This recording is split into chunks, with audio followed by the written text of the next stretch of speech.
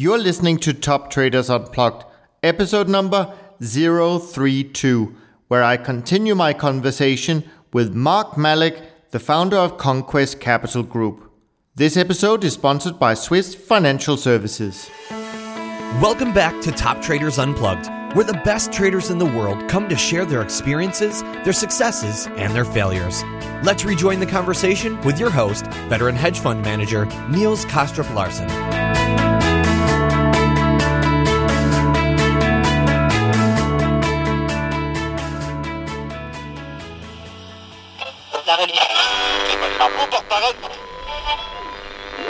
How to allocate within the different risk environments and so on. So you have these four strategies inside the macro program.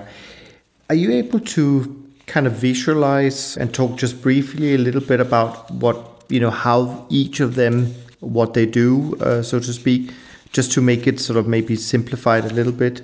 Well, like I said, in the sense of in looking at sort of our long vol component, right? I mean, all trades that we do are, in the case of Conquest Macro, we have about 35 different markets or so. Okay. And in each one of those, in each one of those risk buckets, we're looking to extract a certain profile in the market. The way I think of the way these strategies interact is essentially at the root of get us started into a different topic. Okay. But in a nutshell, I mean, I think historically trends used to happen. Well, trends happen because information comes out at different times, right, and causes market to move. Mm-hmm. Now, if you go back in history, 20 years or so, information came out very slowly. Different people got it at different time and reacted to it at different times and created the trends that created. I think and that was great for long-term trend following.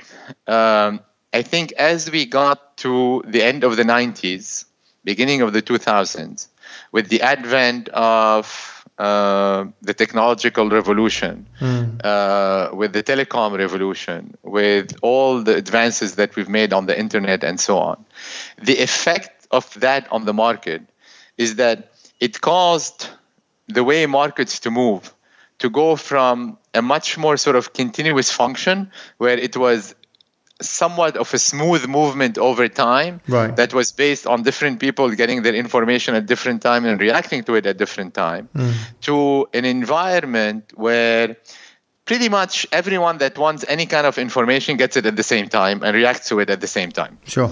So visually, if you want to think about it, think of about, let's say a market is going up and it's going from point A to point B. In the old regime, it would go from point A to point B in a nice upward sloping, smooth curve. Right. In the new risk regime, it replaced that with more like a step function, where the market goes, into a flat period where nothing is going on. News comes out, everyone reacts to it at the same time. It causes a big jump, which is that up part of the step. By the time everybody reacts and the market absorbs that reaction, it flattens up again until you get the next news event, which again will cause it to almost gap either up or down and then stay there and continue. It's not really gapping in the type of markets that we trade, but a very sharp move. Now, what we try to do is they say we're still looking at the same shorter. I mean, the average holding period in Conquest Macro is about 6-7 days. Yeah. So we're still kind of looking at the same movement from point A to point B, but we're trying to capture it through the different activities that cause that movement. So in the part that is flat, obviously there is nothing you want to do. You want to try to be out of the market. Let's say if you think of it as a staircase, in the flat part of the staircase, you really don't want to do much there. On the spike up, when that news event happens and causes the market to spike up on the top part of the stair, what you want to do is you want your long volatility component to come in and capture that expansion in volatility. Now, that's how we capture that. Right. Now, while that's happening, there are some counter trend moves that happen in the market sometimes. So we try to capture those with our counter trend strategies. I mean, in that case, let's say instead of the steps continuously going up, Sure. you can have 3 steps up, then 2 down, then another 3 up. Right. So we have, and again, radio probably would be a lot easier to explain this with a board and some charts. But you want to buy the dips in an uptrend, or you want to sell the spikes in a downtrend? Both. Yeah. That's essentially what how we try to achieve the returns that we do. Yeah. Which is, we have, over 75 different models with, decent, not high correlation to each other. Yeah. Each one is trying to do different things. So we rarely try to, whenever we try to buy the dip in a market, we do it in a way with a very tight stop, because overall we don't want to take away from our profile of being long volatility. Right. But you can buy that dip in a combination of ways, either through taking profit on existing position or establishing a new position with a very tight stop if the dip is at an interesting point in a trend development and so on. But essentially, we start with what we believe is kind of the blueprint of how markets move. And then we try to create different models that take advantage of the different parts of that movement. Yeah. Let me ask you something. Well, maybe you get a sip of water because you're doing most of the talking today. But let me ask you a slightly different question. When I hear you talk about this, clearly what you've built is a complex system, if I can call it that, with lots of models, lots of moving parts. And in my own personal experience, we've certainly tried to build short-term systems and using many different market model combinations. But what we found in our research was actually that the more models, even though they were lowly correlated or negatively correlated, but the more of these things we threw into the overall program, it didn't actually help us a great deal. And that sometimes simplicity is not a bad thing. How do you view that? Or let me put it this way, how do you balance the complex versus the simple? Very simple. Each model by itself is actually not that complex. Right. There are a couple of ways you can build trading models. You can do what I call the trolling approach, which is you test different algorithms and trading strategies, and whatever works, and then you use it. And you use it until it stops working, and then you stop using it. A lot of people do this. There is absolutely, nothing wrong with that approach. People look for pattern recognition all the time in the market and try to take advantage of those patterns. My problem with that approach is if I don't know why it's working, I will not know when it will stop working and might end up really overstaying my welcome in that strategy. So we use a slightly different approach to strategy building or model building, which is that if you can't explain it in English, to a reasonably intelligent person and have them get the idea of why it works, then we don't really want it. And then, for each model that we have what I call sort of we've identified over 60 different statistical variables that we use as diagnostics for each model on a daily basis. And then we look at, obviously, the 1 week, the 1 month, and so on, to make sure that the model is still behaving in the same way that we expect it to. However, like you very correctly said, if you come up with 100 different models that do all these different things, you throw them together, at best you're going to end up with zero return a lot of the time. You end up really hurting yourself in some cases. Sure. And because for a couple of reasons. One is if you add a lot of complexity in a model, you're probably overfitting and it doesn't work. And if you have too many different models, just kind of dilute your returns, basically. You end up, spending a lot of money making your brokers rich. So the way that we've gotten around that problem is by not always allocating to all these different models. So what we have is we have a lot of different models that do different things, but because of our reliance on the risk environment and various other factors, what we do is we're constantly turning on and off models based on our read of the market conditions in which they work or not work. Right. Yes, you're correct. If you just throw a lot of models in, very complex model, you're going to eat away your return and have negative expectation from that addition. But that's not what we do. Right.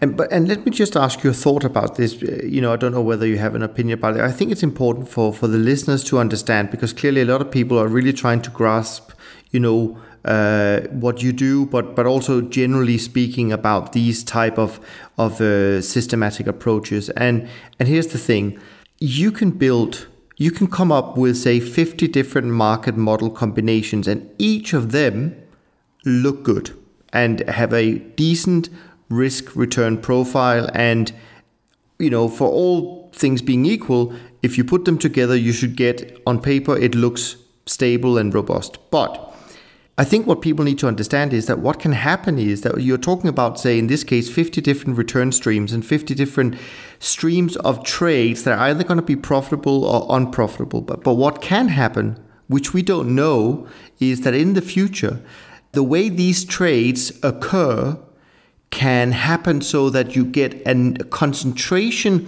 of losing trades just happening at the same time. And that's where the drawdown comes from. It's not necessarily that the models themselves are bad or have changed, but it's just the way that the returns or the trades come along, and you get a concentration of losing trades, and therefore that's where your drawdown comes from. Is that a fair way of describing the how these things can? Oh yeah, absolutely. But I mean, before we add any model to our portfolio, it goes through very rigorous checks of simulating different market condition, what trades at the extremes, how big it's going to make, our positions vis-a-vis the other models that we have. So we try to do as much of that work as we can beforehand. But even then, markets have a way to surprise you. So even then, what we do is on a portfolio basis, then we have different sets of risk management tools that will make sure that we never go above the max position in any one sector or market, whatever that we want. Yeah. So, we try to capture it both from the construction, but then also from, the overall portfolio side. And is the macro program, I guess it's an intraday program in the sense that your short-term trading does rely on continuous data and being able to react at any point in time, or are you able to? Okay. Yes. No, we trade. We continuously trade. Throughout the day and the night. Okay. I want to jump to another section, which is more on the topic of risk management, because one thing is to put the models together, the other thing is to manage the risk. And you just mentioned you have some limits for each of the things, but let me ask you more broadly: how do you define risk? What is risk in your view, and what should the investors be looking at? Because I think you've alluded to this, and that is that maybe a lot of people look at a certain risk number and they feel good about it because the value at risk is such and such. But what they don't realize is that value at risk changes, and when it really gets into hot water in the markets, value at risk is not very useful. So how do you deal with that? I think value at risk is the worst thing that happened to markets because it gives managers or investors a false sense of understanding of the risk. Right. So I didn't overstate that then. No, absolutely not. I mean, look, I look at risk in a couple of ways. I look at risk in terms of upside deviation versus downside deviation in our portfolio. I look at it in terms of our max expected drawdown. And I look at it, in terms of what could happen given various different movement scenario based on the individual volatility of a given market and the correlation to the other markets that we have to the portfolio and when we have a max position. So you want to look at individual position, then you want to look at the correlation of these positions, because it's one thing to limit, one market, but there are one thing we know. I mean, correlation, again, is one of, I think, the most misunderstood statistics out there. You have a lot of people kind of hate looking at correlation because they think it's unreliable, because correlations break all the time. Right. But again, what we found is that actually correlation, when you look at it the right way, is one of the best sort of stats that you can measure in terms of fidelity. The problem is that people look at correlation across a variety of risk environments. Right. So when you look at a 10-year correlation over a 10-year period of, let's say, a couple of markets to each other. Now, over that 10-year period, it's a constant ebb and flow between risk-seeking periods and risk-averse periods. And what happened is that correlation of, let's say, those two markets that you're looking at is very different in risk-seeking periods than it is in risk-averse periods. And again, to use the example we spoke about earlier, between strategies, let's say, that rely a lot on liquidity, what happens to it when liquidity disappears, versus one that, not as much. So what we found is that if you actually look at correlation, break it down from, let's say, you're looking at a 10-year period. Over that 10-year period, instead of looking at the overall correlation, you look at the correlation in risk-seeking periods, and then you look at the correlation in risk-averse periods. You get a much more accurate and a much more predictable and much more sort of true measure of correlation. Yeah. So what we do is we not only look at an overall number of correlation, we subject all these tests to, again, further tests, looking at them in different risk environment and so on. But again, the only thing that we can control in that whole equation is how much risk we're willing to take. We can't control the return side of the equation because, depending on what the market gives us, is how much we can how much we try to return based on the strategies that we have So we try to minimize the max drawdown, obviously, to a point that, again, I mean, roughly back of the envelope calculation, I think a reasonable expectation is what I call kind of 15% return, 15% vol, 15% drawdown, max drawdown. Right. I think that is a good guideline. Over, if you kind of look at different windows, those numbers can vary. But looking at a long enough period, I think that would be a good sort of record to have. Yeah. Oh, no, that would be a terrific record. I think most trend followers would be envious if they could keep. It's just to make sure that everybody understands, this is not for trend following. This is for Conquest Macro, which is sort of our 2 and 20 product, and not the trend follower, which is the 1 and 0. So in the case of Conquest Macro, we really do try to provide some alpha. That is very different than sort of simple trend following. Do you look at loss to stop as a measure? And I'm asking this because I'm assuming you use stops for your trades, but I'm not even sure because I didn't ask. Okay. No, we for every trade that we do, we have a stop associated with that trade. Okay. And in a significant number of our trades, we also have take profits based on price level. We have time stops. We have stops based on volatility.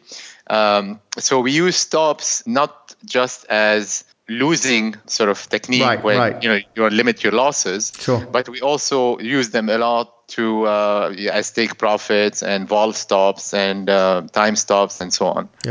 I mean, I think personally, I find that looking on a daily basis at what's the worst that could happen if everything got stopped out today is a good measure of risk as well.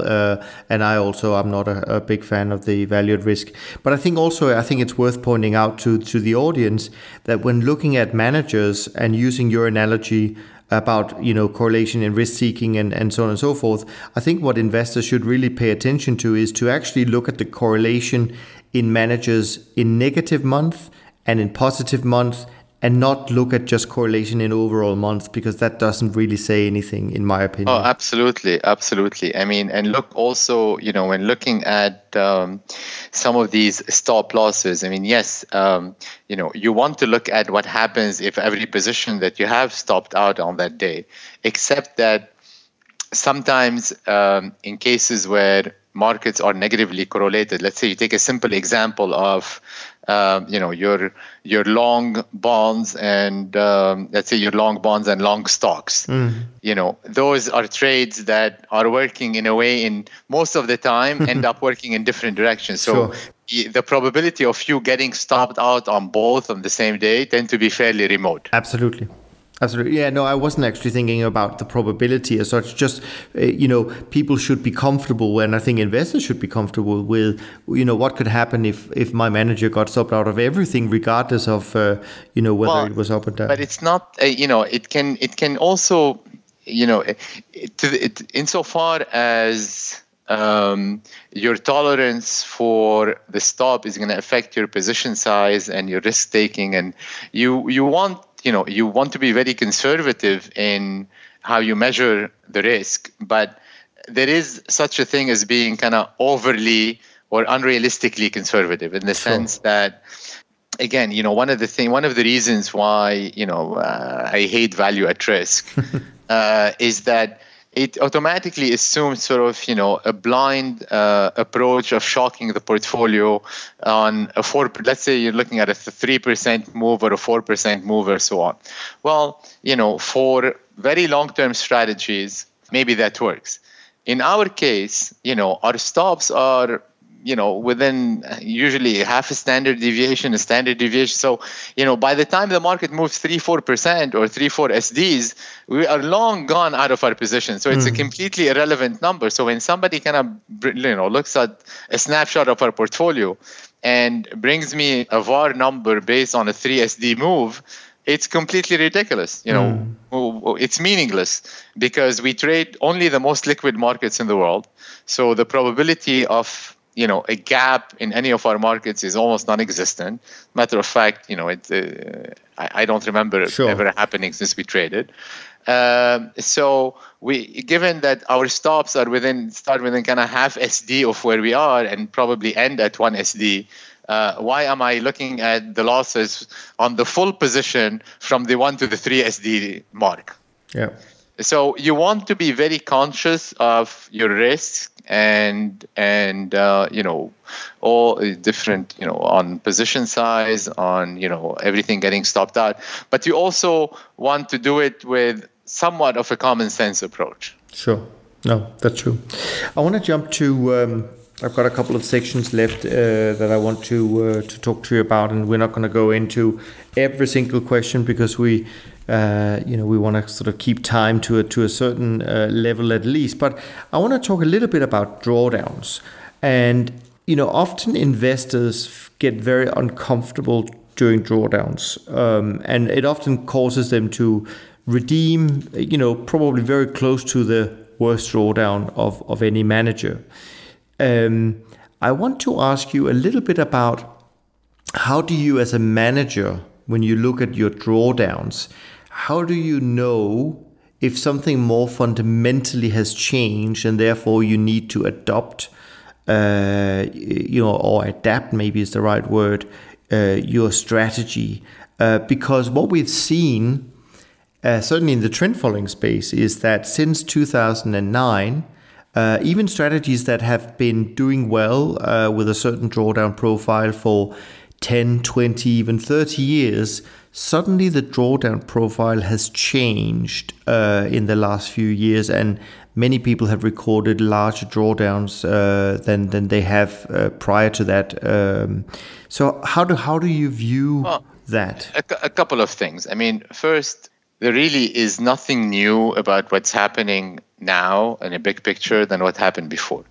Of course, the way a max drawdown happened is I mean, it's going to sound stupid when I say it, but it's because you made a worse drawdown than the last one. Right. Well, yeah, I mean, that's sort of at any point. I mean, if you go back to a lot of these strategies prior to 2009, you will see a point at which they made a drawdown, then they rallied, made a lot of money, and then they probably made a worse drawdown. So they hit a new low in their drawdown, but they came back and made more money. And now they hit, maybe another lower low in their drawdown. And my view is they will come back and make money, because fundamentally, I don't think anything has fundamentally shifted in the way markets work. I mean, we have seen a temporary shift, which is in this overly active intervention of the Fed in the markets. Sure. But this is, in a way, what they're doing is not new, because the Fed always intervenes in the market, all the way from kind of the open intervention when they try to manipulate currency markets by intervening in the currency market, to changes in interest rate, which really is, part of their mandate, but it's still an intervention. What they did this time is they took it to a new extreme. Right. It's not unexpected that new extreme caused a corresponding new extreme in strategies that don't benefit from these interventions. But at least in the US, we are seeing the beginning of the unwind of that sort of very that level of activity on the side of the Fed. So I have every expectation that, my own personal view is, we've really, rather than try to solve the problem that caused 2008 here and in Europe, we tried to throw a lot of money at the problem. We haven't fixed any of the problem, but now we're short all that money that we threw away at it, and we're still left with a bigger problem. Yeah. So my own expectation, I think, the trend followers are going to come back and actually have probably a much better year than they've ever had before, should be commensurate with having a worse drawdown than they ever had before. Yeah. Now, that's not, maybe that's part of the question you asked, but let me answer of how we deal with this in Conquest Macro. For every model that we build, and then that model becomes part of a sub-strategy. And then for every sub-strategy that we have, and then that sub-strategy becomes part of the portfolio, and then for our portfolio, what we do is, what I mentioned earlier, is we've identified over 60 different statistics that we use them as almost like diagnostics. So what we do is, take, a number of winning trades or losing trades, any one of those stats, let's say. What you do is you have a running total of these stats. You build the distribution for these stats. Then on each day, you go and you calculate that number for that day, and you see if it fits within the distribution. Now, in addition to that, what we do is for every model that we build, and again, for the sub-strategy, the strategy, the portfolio, we build a beta version of it. So what's a beta version? So for example, let's say I have, a short-term trend following model in Conquest Macro that has a 7-day average duration. Well, I know that something as simple as a 5-day breakout strategy. Right. Roughly, if you want, kind of the formula between holding period and end day breakout is that for an end day breakout, it's going to have a holding period of 1.5 N. So roughly a 5-day breakout is going to have a 7.5 day holding period. Right. So really, the beta of my macro short-term trend following model is going to be a 5-day breakout on exactly the same market in the same proportion. Yeah. So let's go back now and say, okay, well, when I look at on a daily basis, I look at these diagnostics for every model that we have and sub-strategy and portfolio and so on. Now, when you're looking at over 60 different stats, the chances are that any given day, you're going to get a few of these stats that are falling outside of the distribution, which is really nothing unusual because that's how distributions get built. Right. Now, where I start to worry is if a cluster of the stats start to break, if a very large number of these stats start breaking. Now, mind you, right now, I'm not looking at any return, whether it's making money or losing money. We're not even looking at any of this. We're just looking at the stats. Yeah. And these stats can break both because it's making too much money or losing too much money or not making any money. Now, once we've determined that model is behaving differently than our expectation based on those diagnostics, the first thing we do is we go to the beta version of that model. Say, well, what is the beta doing? If the beta version of that model is displaying the same breaks in these diagnostics, then what that tells us is that this break is much more likely being caused by a change in the way markets are behaving rather than the way our model is behaving. Okay.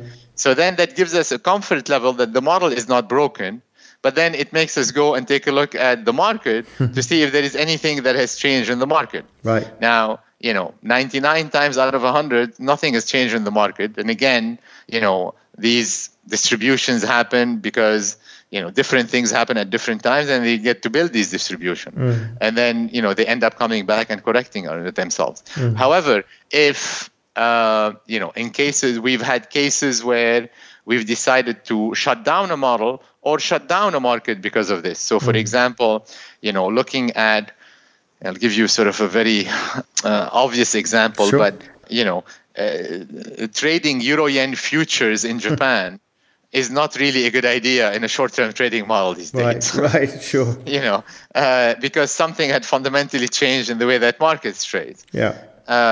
Or, for example, sometimes in a given model, if we start seeing breaks from the beta, where the beta is behaving a certain way that's still sort of, in our expectation of how it should behave given the market condition, but our model is not, then kind of goes on the operating table and, we try to sort of dig deeper, and we have no problem killing a model if we think it's, it's not behaving as we thought it should. And anyway, to counter for that, what we do is whenever we introduce a model, we never introduce it, fully into the portfolio. So, even after the model makes it to, from the research phase into ready to go into the portfolio, it goes through 3 months of paper trading without any money. If it survives that, then another 3 months in the portfolio at a quarter weight.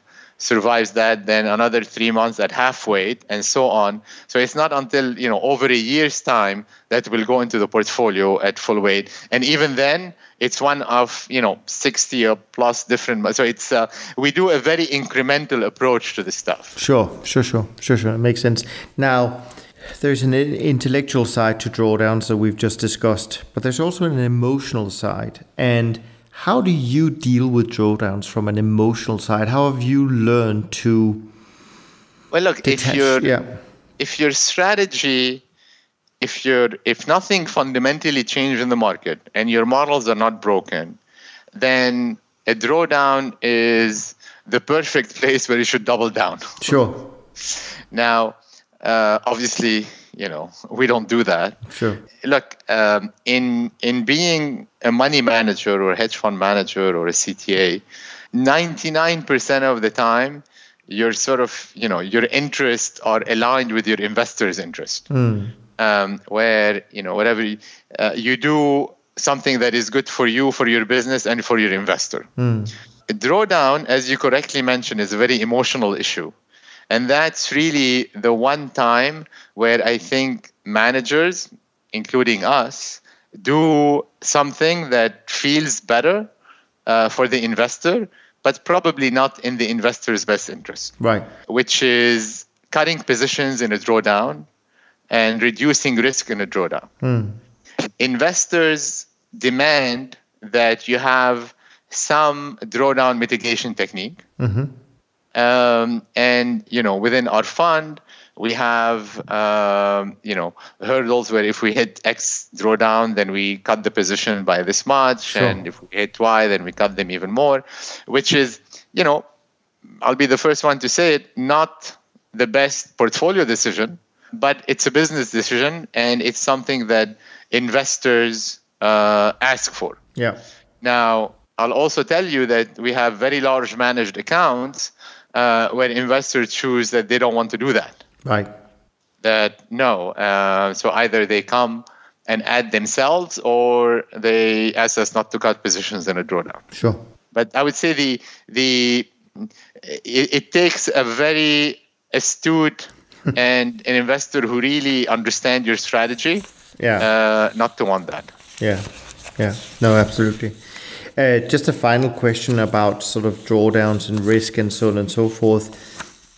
Is there anything that keeps you awake at night, something that you worry about when you look at the way your program is designed and your strategy and the markets and the way the world is today? I mean, is there something that you say, I don't really want this thing to happen, that you know, I'm not saying you're going to lie, you have sleepless nights, but by the nature of what we do, the bad periods for us are a bleed over time, and the good period are the big shocks.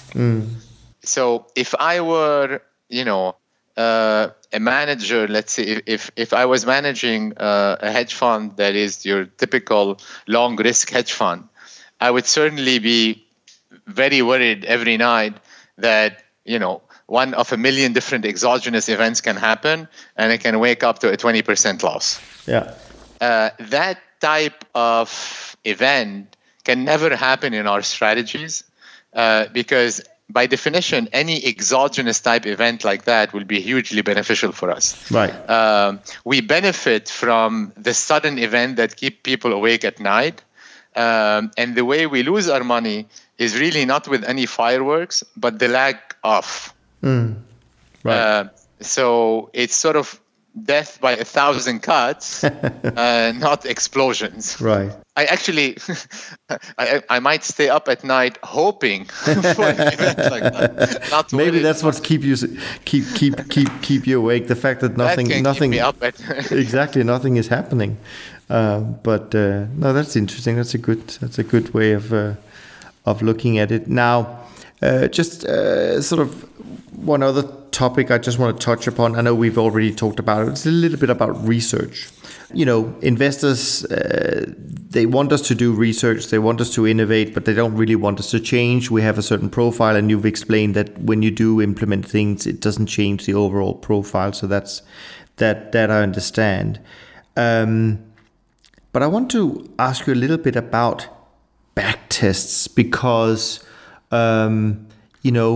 when you do a back test and when you finally come up with something that looks promising, it obviously looks good. That's the nature of the beast. But things does not always work out as the back test suggests. So how do you balance, or how much weight do you put on a back test, and what other things?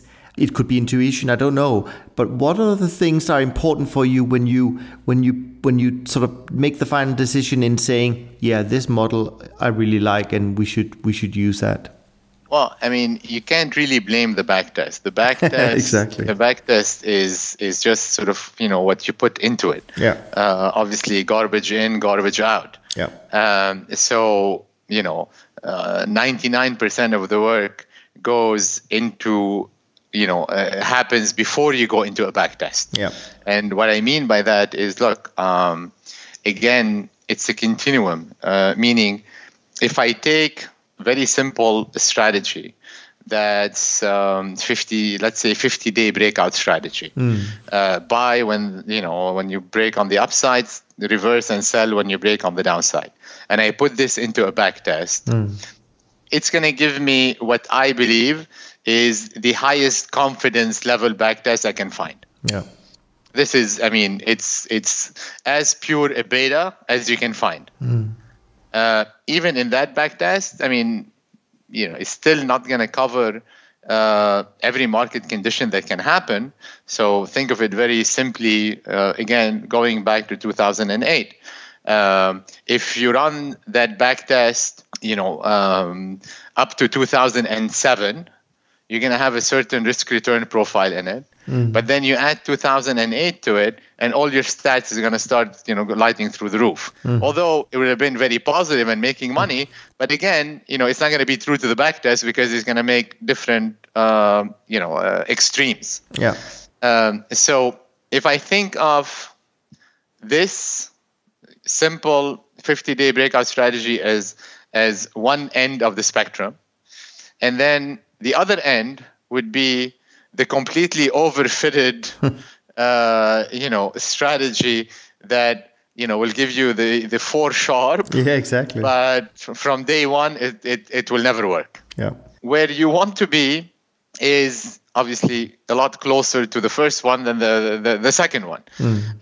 So how do we do this? One is, look, you want to think of the number of variables and parameters that go into your model as each one being inversely proportional to the number of degrees of freedom that you're putting into your model. With each additional parameter that you're putting, you are lowering the number of sort of the degrees of freedom that your model can have to react in different market conditions. Again, taking it to the limit, put 1,000 different parameters, you can get a model that never loses on a back test, but will have 0 chance of winning. So kind of that's the first layer that you look into it. But then, even with kind of lowering some of the parameters, you could always try to solve for the perfect parameter. And sometimes that perfect parameter is actually a singularity, or close to being a singularity, where if you start deviating a bit to the left or the right, it completely breaks down. So you can easily fix for that by, for each parameter you're looking at, making sure that any marginal change in that parameter value up or down by 25, 40, 50% is not going to have any significant effect on your portfolio, meaning you're not really backfitting to that one exact parameter that made things work for this. There is some level of comfort. So there are different techniques that you can do, that you have to do before you get anywhere close to a back test, that again will ensure not that the back test is going to be sort of the holy grail, but that it gives you a fairly good estimation of what your risk return profile should be. And again, it's subject to what the markets give you. Sure. Do you ever feel restricted in your research because you have this, I guess, objective of creating a program that does well, kind of a portfolio protection type program, if I can call it that, and that obviously puts in some limitations, I would imagine. But did you ever feel restricted in your research, saying I'd love to put that in, but it just doesn't fit with my? No, because we don't. We don't think like that. What we do is, in research, we go wherever research takes us. And again, we try to achieve our negative correlation in Conquest Macro by doing a lot of asset allocation. However, we also have another program called Conquest Star. Conquest Star, which stands for short-term absolute return, is essentially a version of Conquest Macro with only the absolute return mandate. Right. It's a short-term strategy that doesn't have performance and risk aversion mandate.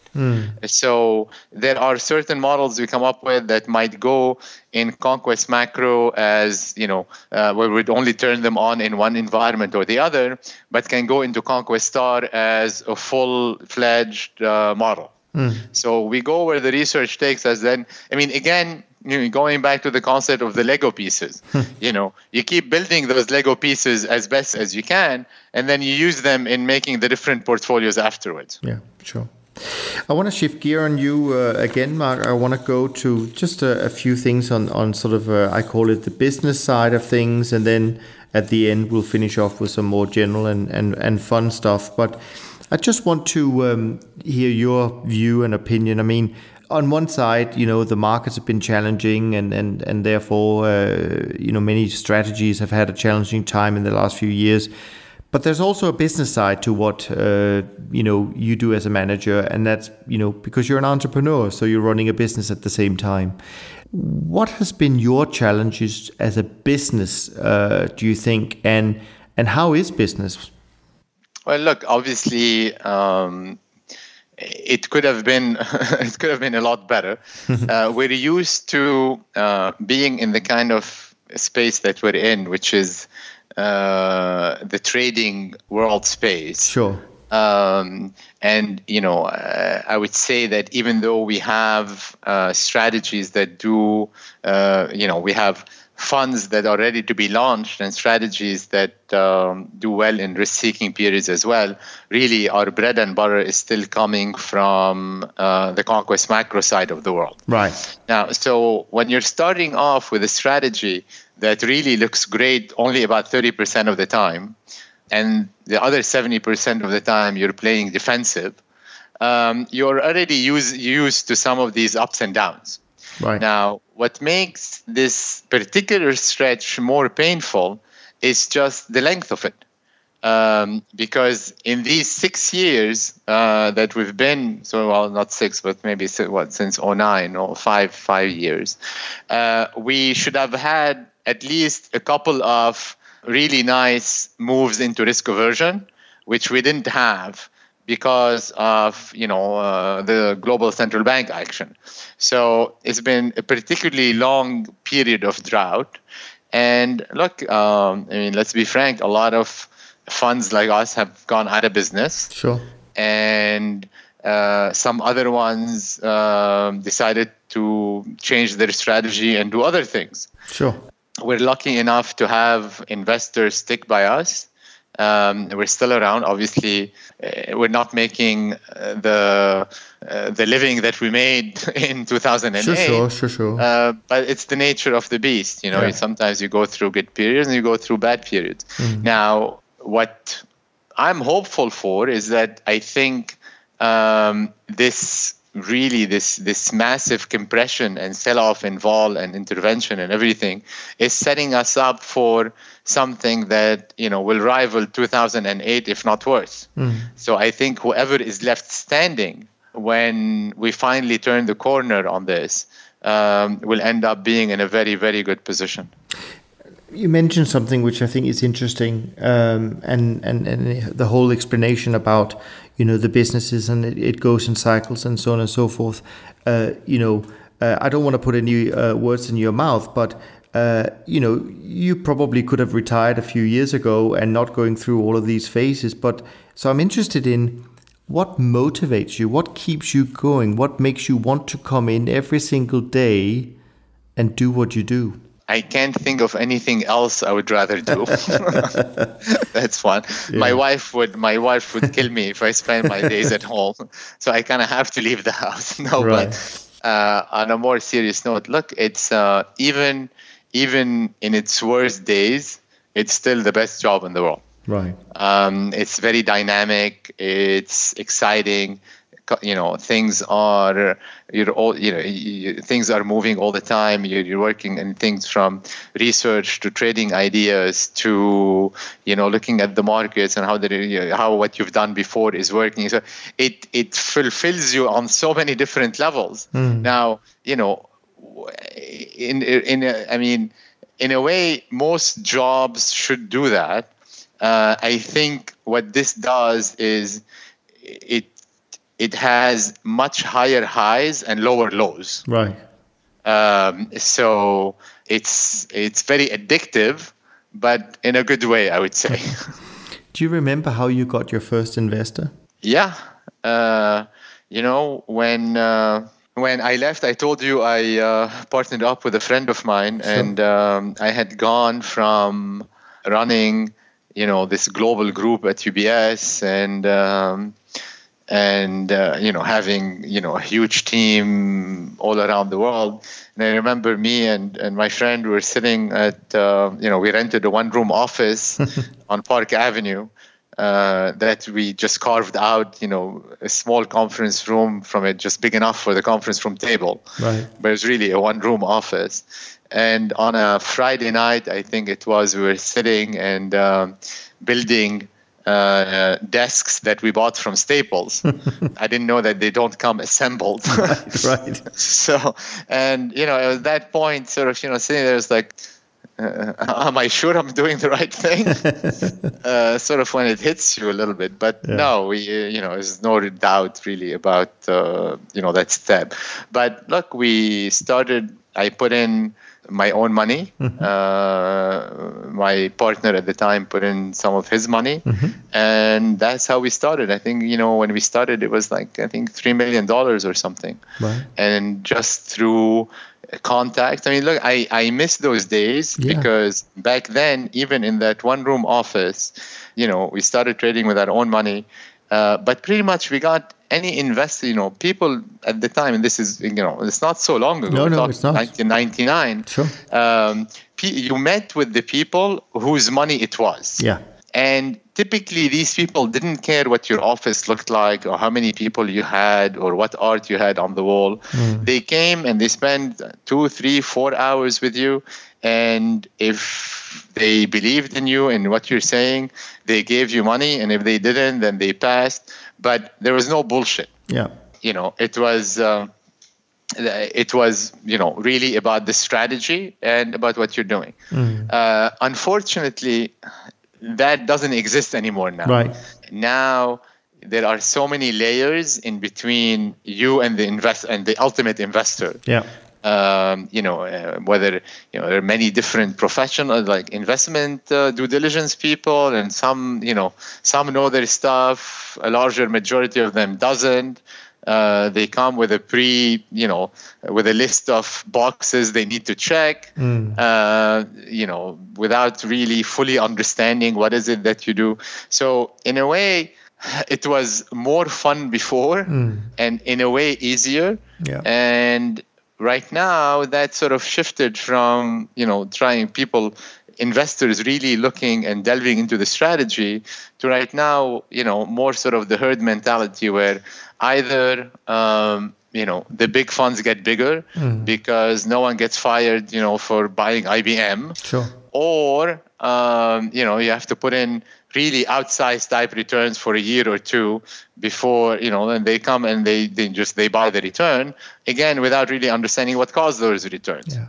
And that's a perfect segue to my last question in this section. And that is really, you've obviously been, part of hundreds, I'm sure, of due diligence meetings and answered, thousands of due diligence questions, even though probably most of them are the same. But I want to ask you, what are the investors forgetting to ask? What are they not asking you that they really should be? It's tough to answer that question because due diligence meetings now have stretched to that 4 or 5 hours. Yeah. And then not only investment due diligence, then you have operational and you have legal and all that stuff. So I think most of the relevant questions are being asked. What I'm not sure, though, is what what people are doing with those answers. Right. I think the questions are there, but I'm not as sure that someone is kind of processing all the answers in the right way. Yeah, I mean, my own impression is, and that's one thing I don't know if I've ever been asked by someone coming and doing due diligence, and that's the why. I mean, they ask a lot of what and how we do things, but they never really ask why we do it. And I think that's missing, because I think that's what, if people understood the why, they would have a much easier way to, communicate it to the investment committee, because usually the investment committee members are not really present anymore. But just also generally to understand the business as such, because at the end of the day, the only thing that differentiates one manager from the other, it's the manager themselves. And absolutely. Yeah. I mean, whether it's systematic or whether it's discretionary, it really boils down to the manager. I mean, in my mind, I don't see a difference between these things. Ultimately, it's the person. Yeah, which is also why I end up with this section called General and Fun, because this is where, Marc, we really get to know you. Okay.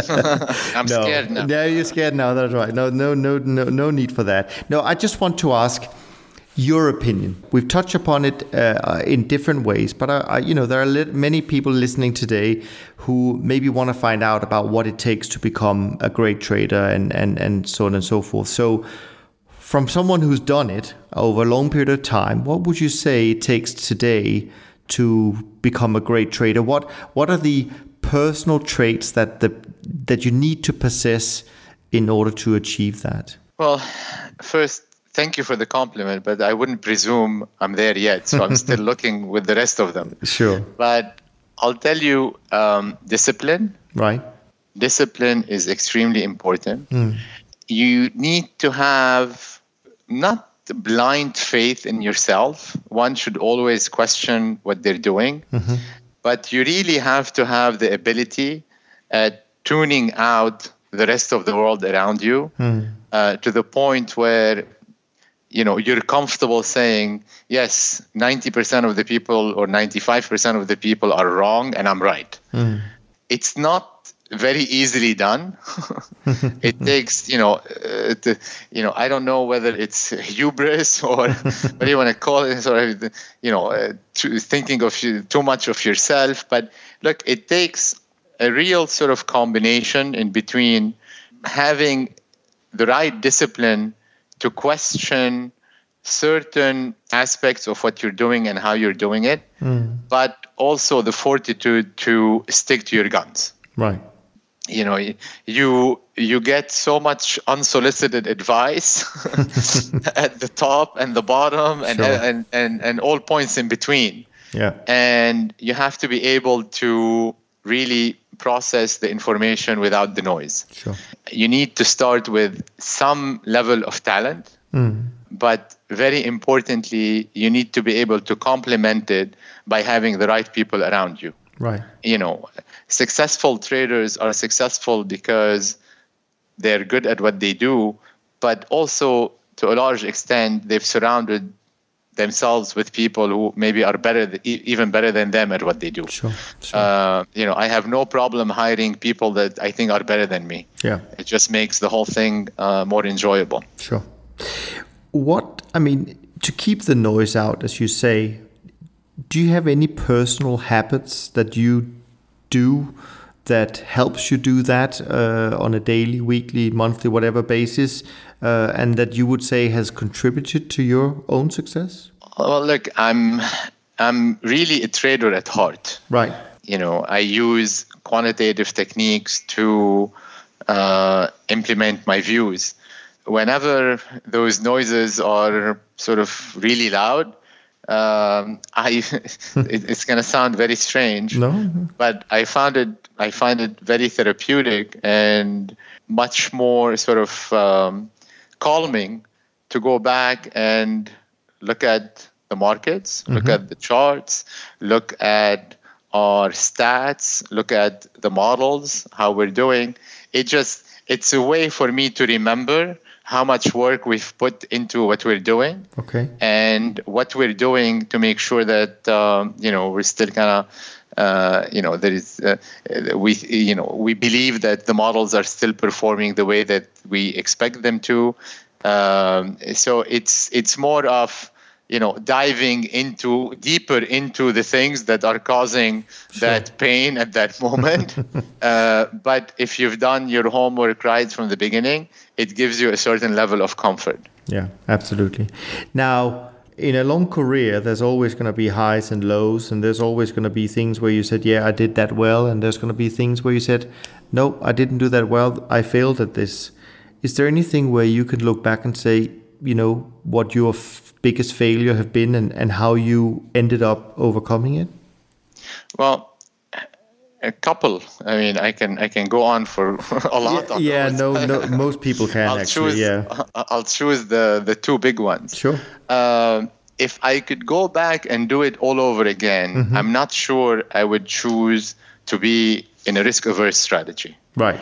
I think it's very important in a portfolio, but you inevitably end up being the person, late at night in a party, going around and telling people to stop drinking because they're going to get a hangover. Yeah. That's a boring person. No one wants to hang out with them. It makes it a much tougher sell to do what you're doing. I have the same skill set that sort of allowed me to do what we do here.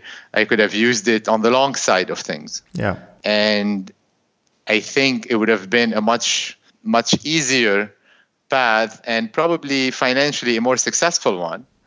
Because what ends up happening is, look, when you're in a long risk strategy, you're making money when everyone is making, but you're also losing money when everyone is losing. So you share the highs with a lot of people, but you also share the lows with a lot of people. In what we do when things are, great for us, is when they really are horrible for everyone else, so you can't even celebrate. But also when you do your best, in a year like 2008, you still end up suffering significantly because you become the ATM machine. Right.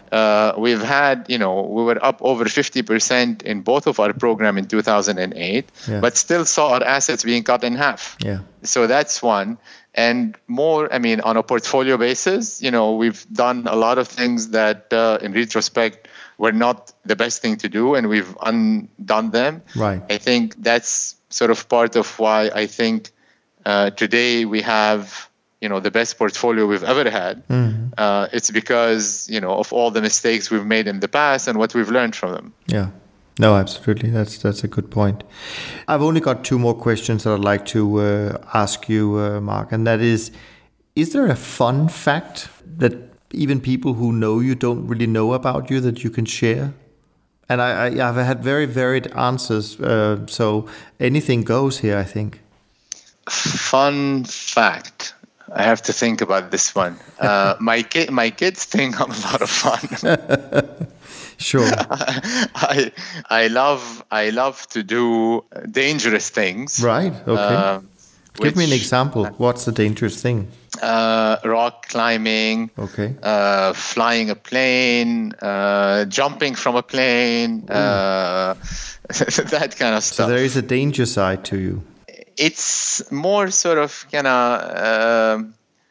I wouldn't do anything that I think truly is dangerous. Right. I tend to be very risk averse when it comes to that. But I think, just looking at the probabilities, sure. Why people might perceive to be dangerous is actually, fairly safe thing.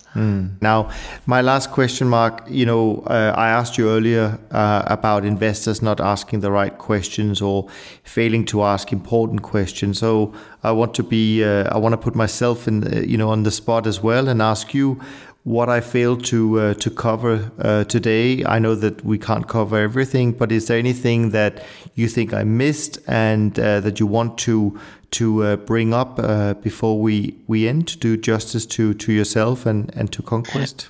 Look, I think you asked all the right question in the time that we had, which is, as long as it has been. Sure. I'm sure we could have taken another 4 or 5 hours and talked about the rest of the stuff. Sure. As you can see, I'm fairly passionate about this. So when I start talking, I can't stop in some cases. But no, I don't think there is anything glaring. But just by nature of how wide-ranging the topics we discussed, each one of those we could spend another hour or two on. Of course, absolutely. But that's not for lack of you asking the right question, is more of just timing. Sure, absolutely.